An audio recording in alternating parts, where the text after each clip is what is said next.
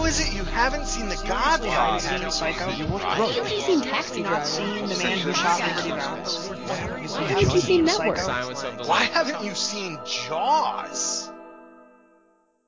Welcome to Filmwhys, otherwise known as the Why Haven't You Seen This podcast, where each episode I have a guest that introduces me to a movie they can't believe I've never seen before. Today my guest is Dan Fogarty from FogsMovieReviews.com. Hello, Fogs. Bubba, what's going on, man? Hey. Well, before we get to the real question, let's take a moment to get to know Fogs a little bit better. Why don't you tell us a little about yourself and your site? All right. I'm Dan Fogarty. Pretty much everybody can call me Fogs. That's been my nickname my whole life.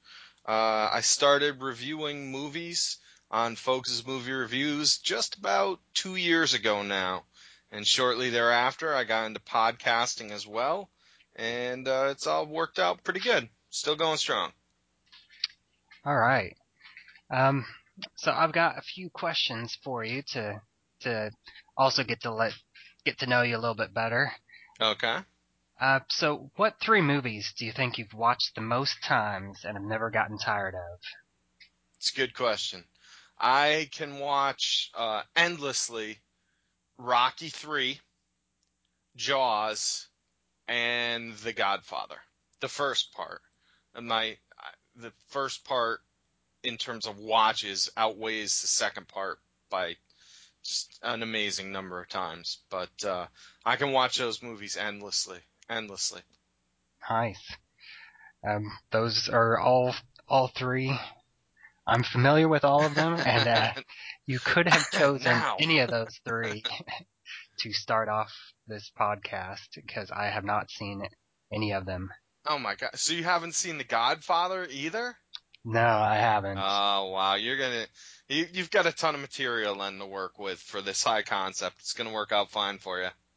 Yeah, that's kind of what I figured. I've got nearly a clean slate, so anybody that comes into this has it's wide open for movies to choose from. All right. Well, in terms of those 3, I can watch them endlessly. I can quote them. I'll tune in at any point in time and tune out. I mean, there's a lot of movies that I could have picked. Scarface, Pulp Fiction, but those are definitely the 3 that are the most. All right, and then since my site focuses on the superhero and kind of sci-fi action genre, what's your favorite one of those type of movies? I have to go with The Dark Knight, the one with Heath Ledger. I hate that you have to make sure that people don't think you're talking about The Dark Knight Rises, but The Dark Knight was epic. That movie was incredible. As far as I'm concerned, I think superhero movies really play off the strength of their villain so much, and Ledger was just the greatest superhero villain we've seen yet. And that was an incredible performance. And of course, the rest of the movie was fantastic too. Great practical effects, great story, great themes involved of like security versus privacy, that sort of thing. Just an amazing movie. That was a great flick. Yeah, that ever since that came out, I asked that question to everybody that I talk to in terms of my site, and that movie definitely comes up the most often. And it's for a reason, because it is an amazing movie. Yeah, it's a great flick. So what's your favorite era or genre of movie? Oh wait, you skipped over the one that I like the least. What's my least favorite? I was lining up to tee off on this one. That's why I'm like, wait, I'm not getting to sound off. The one that I hate the most is Fantastic Four 2, Rise of the Silver Surfer. I just think that movie is awful. It's an abomination. I can't stand what they did to the Fantastic Four. It killed the potential of that franchise, if there was any, because the first one wasn't that great in and of itself. But yeah, that movie is terrible. So yeah, it's been a while. I actually haven't rewatched those 2 movies, though I do own both of them. I do remember liking them whenever I first watched them, but that that quite possibly may have changed. I know that popular opinion is against it, Okay. especially now, although they are, as with every superhero property, talking about rebooting it soon. So Yeah. Well, actually, that's one I would be in favor of because it needs a reboot. Those first two need to get the boot. Let's put it that way. although I will have to say that the cast commentary on the first Fantastic Four movie Yeah. is a really fun listen. Michael Chiklis, especially, he's a fun guy to listen to on that commentary. Are they just all get along well, or they're ragging on the movie and each other? What's the deal? They just get along well. Yeah. He's kind of cracking jokes. I don't remember if he's really ripping on the movie, but he's just a pretty entertaining guy. So let's go ahead and go back. What's your favorite era or genre of movies? Well, I don't know if I have a favorite era per se. As long as it's a modern movie, I can watch it. I don't have a favorite decade or anything like that per se. I guess for genre of movie, I'm partial to crime movies and crime dramas. I think, you know, movies about the mob or just criminals. This Hmm. weekend's Pain and Gain. Doesn't really matter.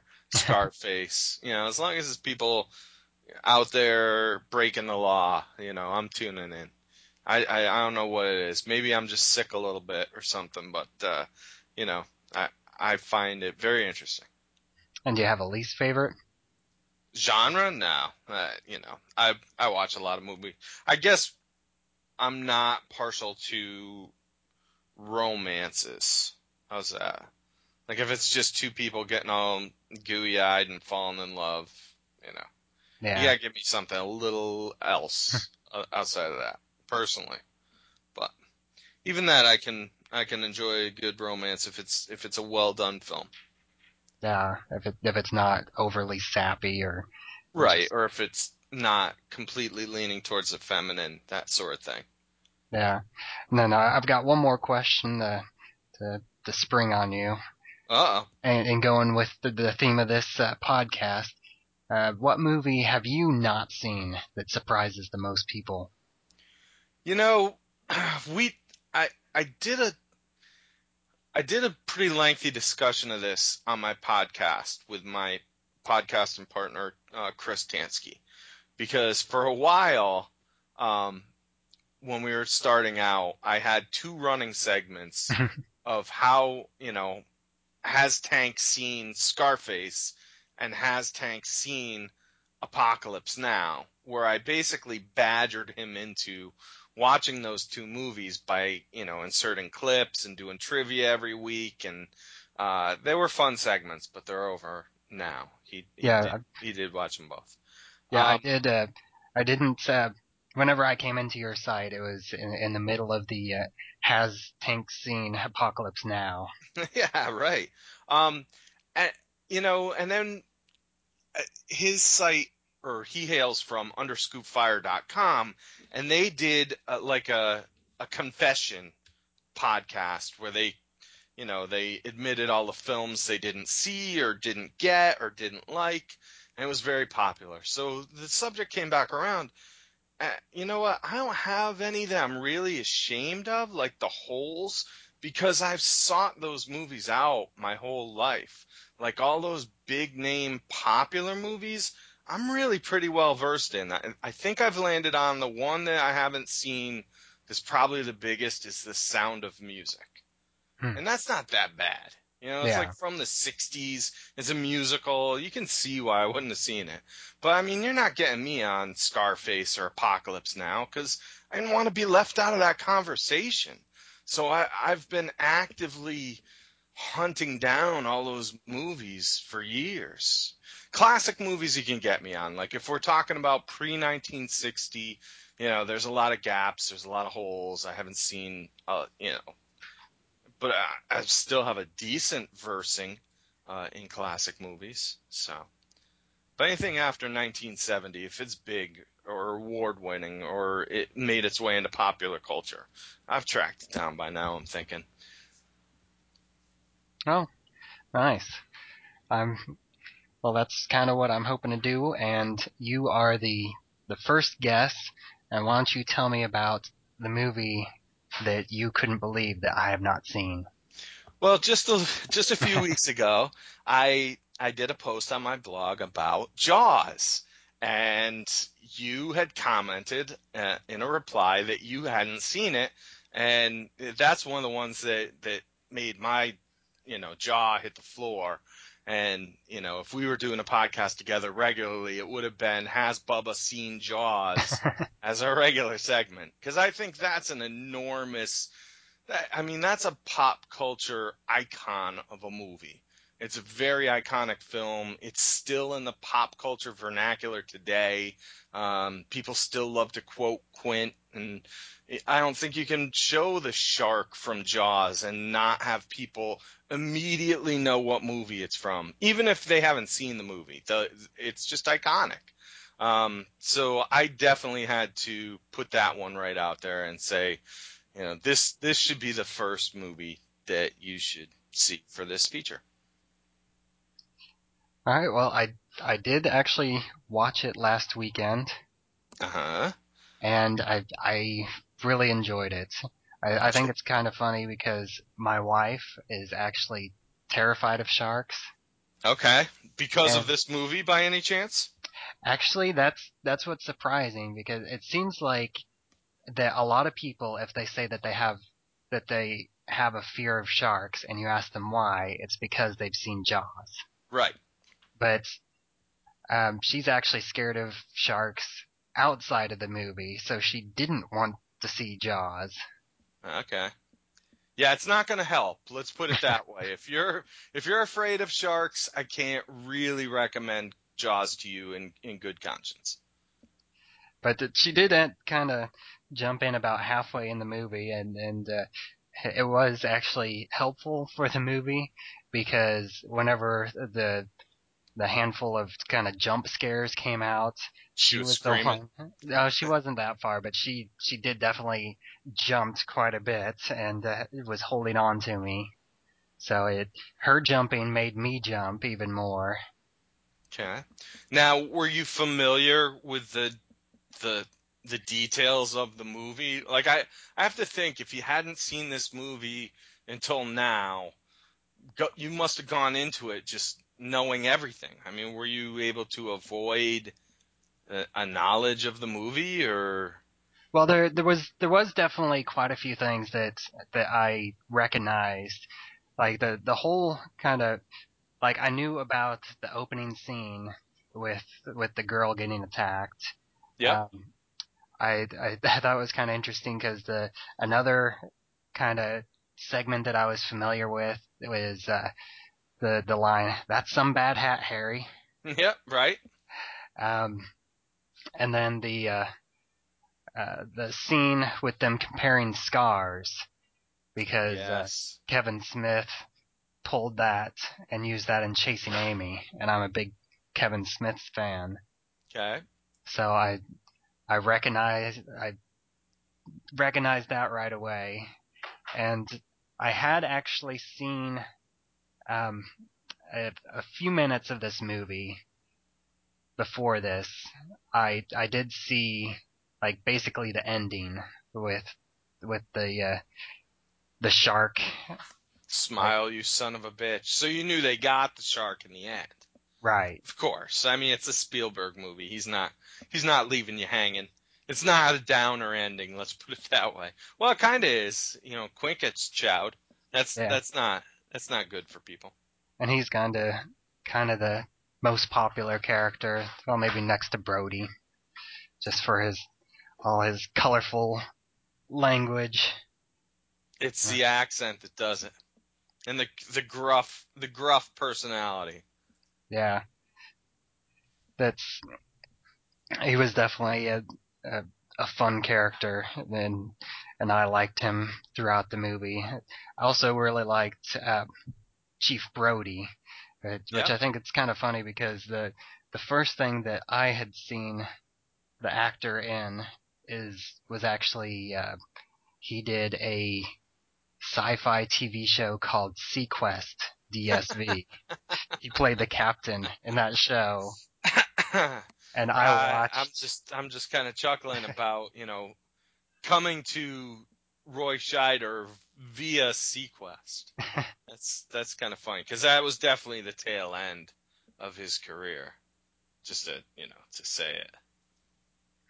Yeah, but I did like that show, but yeah, I was whenever I watch this show, I mean this movie, it's iconic and it's got so much stuff in it that's great. Like the entire second half of the movie, as soon as they get on the water, it just shifts into a higher gear. Right. The John Williams score really kicks in at that point. Not just the main theme from that movie gets all the credit, the dun dun dun, but all the other music in that movie is incredible as well. Especially when they're chasing the shark on open water at high speeds, the music there is incredible. And of course, that's when you actually get to see the shark. It's legendary now that technical difficulties prevented Spielberg from using the shark as much as he wanted in the movie, but it has the effect of, building up to this reveal where they show the monster so much so that it's kind of become like a Hollywood axiom that you don't show the shark until the third act. And so many monster movies follow that today. Yeah, and like the scene with the barrels, right, like all the stuff with the barrels is just done. It's done so well. And that was all accidental. Well, not accidental, but it was a workaround.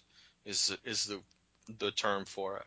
The barrels weren't in the script until they couldn't shoot with the shark, and then they put the barrels in. So it's good stuff.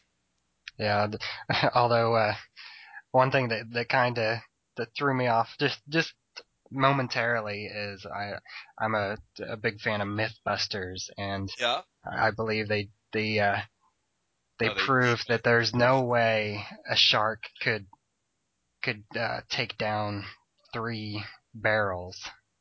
There's no way that he could blow up the shark with the compressed air either. The explosion, I'm sure, with one bullet and just blow up that whole tank. I don't know. But it's movie magic that you never question it, At least I didn't. I didn't think about any of that stuff for years.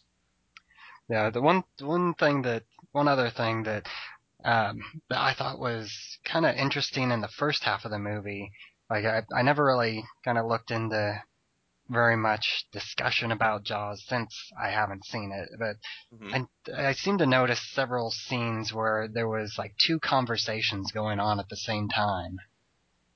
Like there's subjects.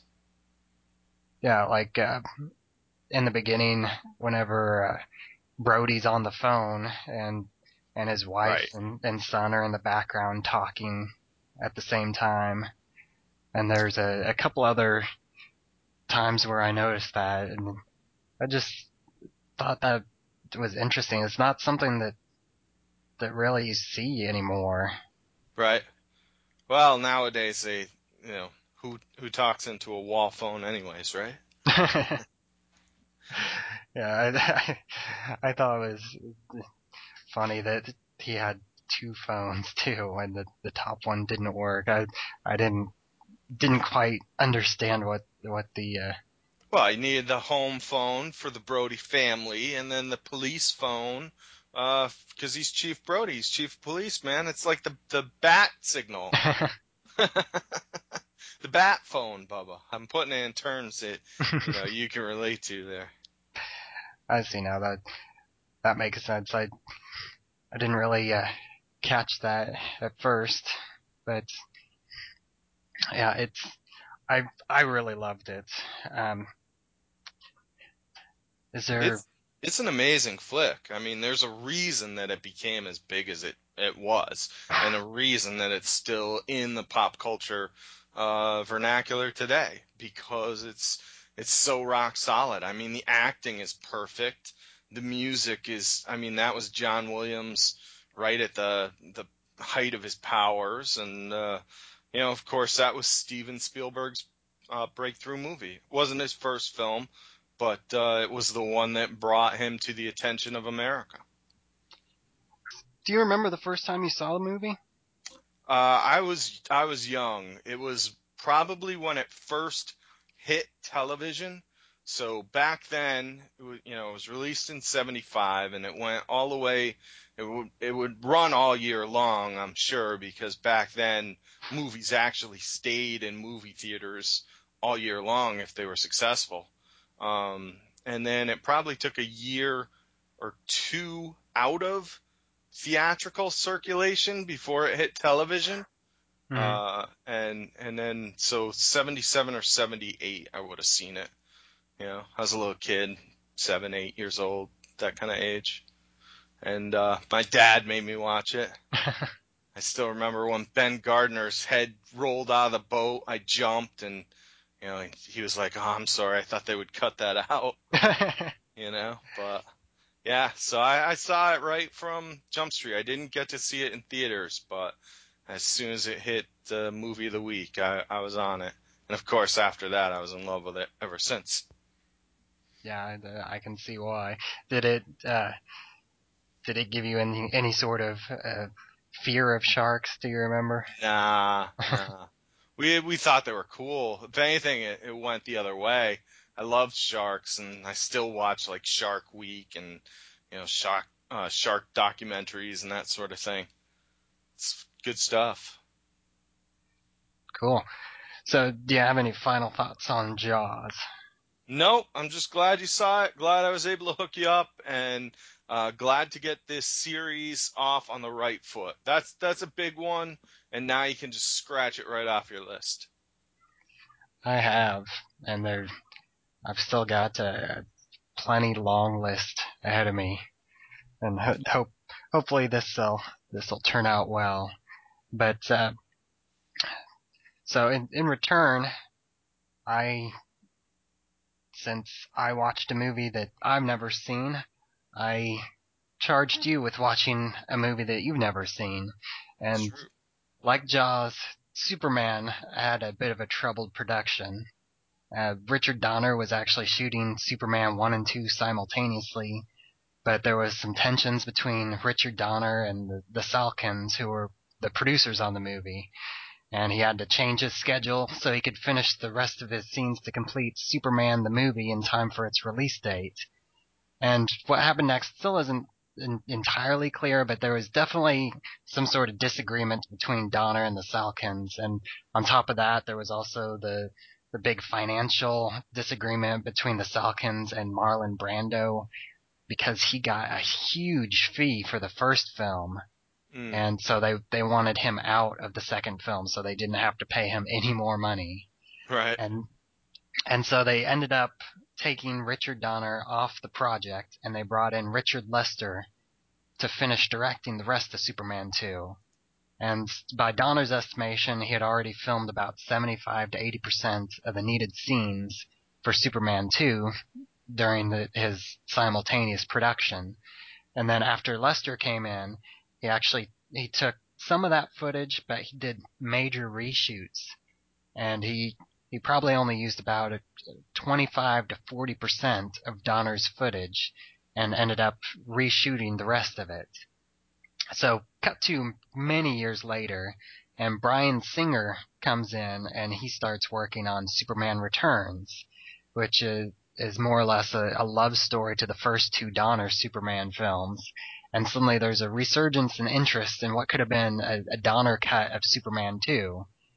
The fans just kind of started clamoring for it, and the internet was really, really abuzz with what that could have been. I think there was even some fan edits that had gotten some underground footage and put together a fan edit of what they thought a Donner cut could have been. And so, because of all this buzz, Warner Brothers went to Richard Donner, and they got him to look at all the stock footage that they had, and they upgraded it, remastered it, and they came out with the Richard Donner cut of Superman 2. So, let me ask you, have you seen the original Superman 2, the Richard Lester version? Oh yeah. For many years, Superman 2 was my answer to the movie question, is there a movie you loved as a kid that doesn't hold up as well now? Because I loved it a lot as a kid. I thought it was so much better than the first movie because there was more action, etc. And then, many years, for whatever reason, passed in between seeing Superman 2 and growing up. And then when I went back to it, it was like seeing it with totally different eyes. And that movie's kind of a mess. I still enjoy Superman 2, but it really did have a lot of flaws. So the door was wide open for a better cut of this movie to be made. So now that you've seen the Donner version, what did you think of it? Well, I'm pretty amazed still, the storyline basically follows the exact same storyline. It's really high level the same movie. Like if you're going to just do plot points and um, you're trying to summarize the movie, let's say for a review, uh, the high level plot description would still be the same, but the action and the tone of the movie are much more serious. And he gutted, the sappy Niagara Falls romance between Clark and Lois that really just wasn't, a weight on the movie.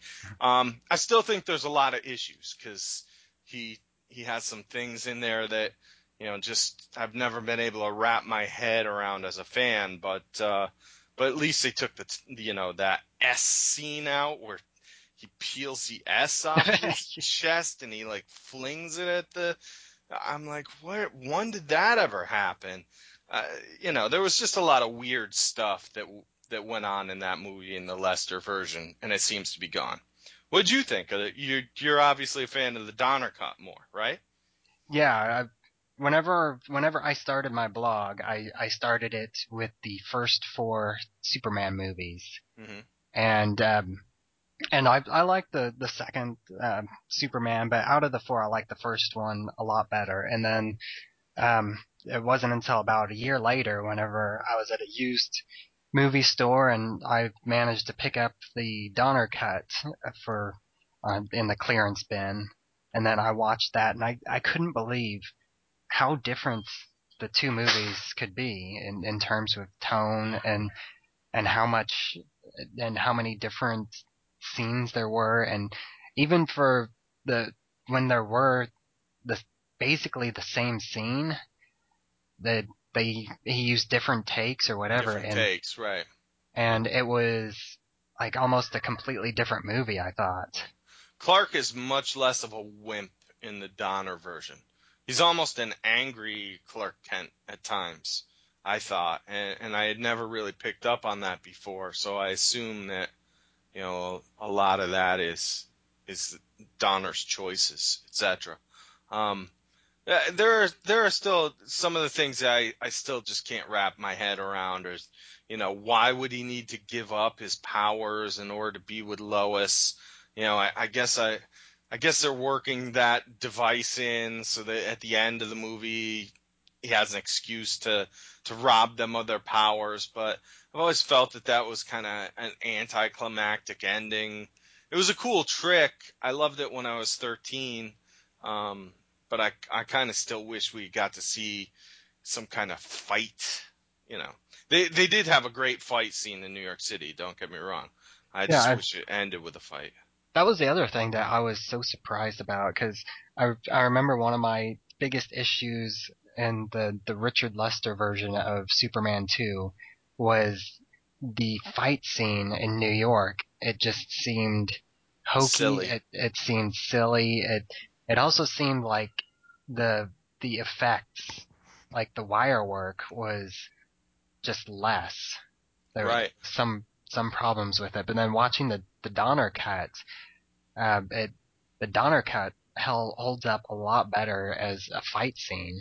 Yeah, absolutely. And I had wondered that myself when I watched that this time, is just why they would cut some of those excellent special effects that they had. It definitely had a lot more muscle. Let's put it that way. The Donner cut fight scene of the New York City fight scene between Superman and Zod and his two henchmen is much better, much more modern feeling, faster paced. I don't know. Maybe they picked up a lot in the edits too, Bubba. I didn't do like a side-by-side comparison or anything, but maybe a little better editing. I did see some of the things that they cut out were like some of the comedy bits that were inserted into that middle of the scene. Yeah, Which, like the guy on rollerblades being blown away and yeah, I the mean, toupee. yeah, you don't need any of that stuff. It's just wrong at that moment in time. That's not the time for a comedy beat, really. So there's an improvement just taking that stuff out. Um, some of my other issues, though, I've never wrapped my head around Superman spinning the Earth backwards, and I guess in the Lester version, he wipes Lois's memory with the magic kiss, right? Yeah, the And then amnesia kiss. yeah, and then which isn't great either. That's not a great way to wash your hands of Lois knowing his identity either. But then in the Donner cut, he ends with Superman spinning the world backwards again to Yeah. reverse time, which I've always. I mean, even listen, I was 10 years old the first time I saw Superman the movie, and even then I knew that wouldn't turn back time. It would just mess with the tidal patterns of the oceans, create earthquakes. People would be falling all over the place. The ecological system would be thrown into turmoil, but it would not turn back time. So, Yeah, that was my biggest issue with the Donner cut, but I kind of give it a pass just because they had planned to to write an ending for the second one, because originally the turning back time was going to be the ending of the second movie, and then whenever he was on the time constraints and he had to finish the first movie, he that's how shifted they the did it. ending. Yeah, he shifted the second ending into the first movie, and he figured, well, we'll rewrite the second ending. But before they got the chance to rewrite the second ending, he got fired. Wow. Yeah, that you could kind of tell too, watching the Donner cut, that they could have made a much better movie if they had a little time to do some reshoots or create some filler spots here or there. It seemed really lean and mean, um, but there were times when I had to give it a pass because I knew that it wasn't a full creative vision, if you will. So. But I did like it. It's definitely superior to the original. There's no doubt about it, in my mind. Much less silly, you know? Yeah, And I enjoyed that. Are hopes high over there for Man of Steel? yeah. I've watched the second or the most recent trailer a couple times, and that is a massive improvement of any of the trailers I've seen beforehand. Absolutely. You can say that again. And Uh, it just seems like they've they've got the tone of Superman right. mm, It, at least as far as I can tell in the trailers. It's a new origin story, but it has the thing that interests me about the movie that you can kind of tell they're going to be touching on in the trailer is his kind of young adult, um, like where he steps away from his powers, kind of. mm. Where he's just trying to escape everything, like the parts where he's got the beard, and Lois Lane has a line that he spent his whole life covering his tracks.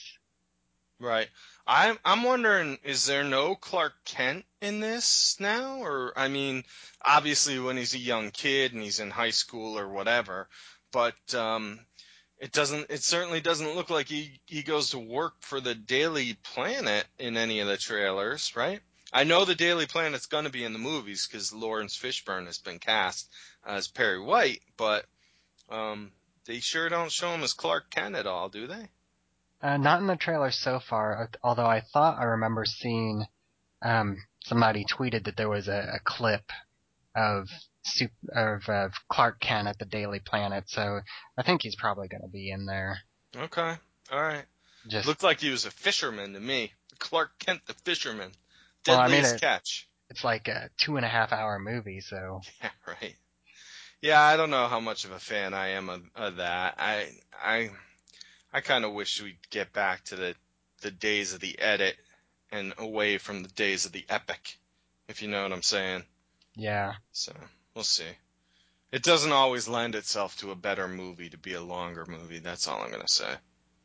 Yeah, I definitely agree with that. But I am looking forward to it a lot. I am too. There's a lot riding on it, for the Warners and DC stable of superheroes and the future of their superhero movies. They are counting on that one to be a big hit. So let's hope. I think that wraps it up for the first episode of Filmwhys. I'd like to thank you a lot for joining me on this first episode. No problem, Bubba. Thank you for having me. Where can they find you if they want to get a hold of you online? Okay. Yeah, I blog for my website, fogsmoviereviews.com, Fogs moviereviews.com. I also have a podcast that we do weekly. It's the Title Pending Movie Podcast with Tank and Fogs. And you can find that on Stitcher Radio or iTunes or through, again, my blog. I am Bubbawheat. You can find me on Twitter at Bubbawheat and on my site, flightstightsandmovienights.com. If you would like to know how many movies I haven't seen, you can check out my Letterboxd account at letterboxd.com/Bubbawheat. And I have a watch list there with listing of many great movies that I have yet to see. And next week, my guest will be Aurora from Citizen Screen and Once Upon a Screen. And if you'd like to know what movies we're watching, stick around and listen to my mashup trailer at the end and see if you can tell which two movies we'll be talking about. This is Bubbawheat. Until next time. To some, it was the fulfillment of a dream. To others, it was an instrument of destruction.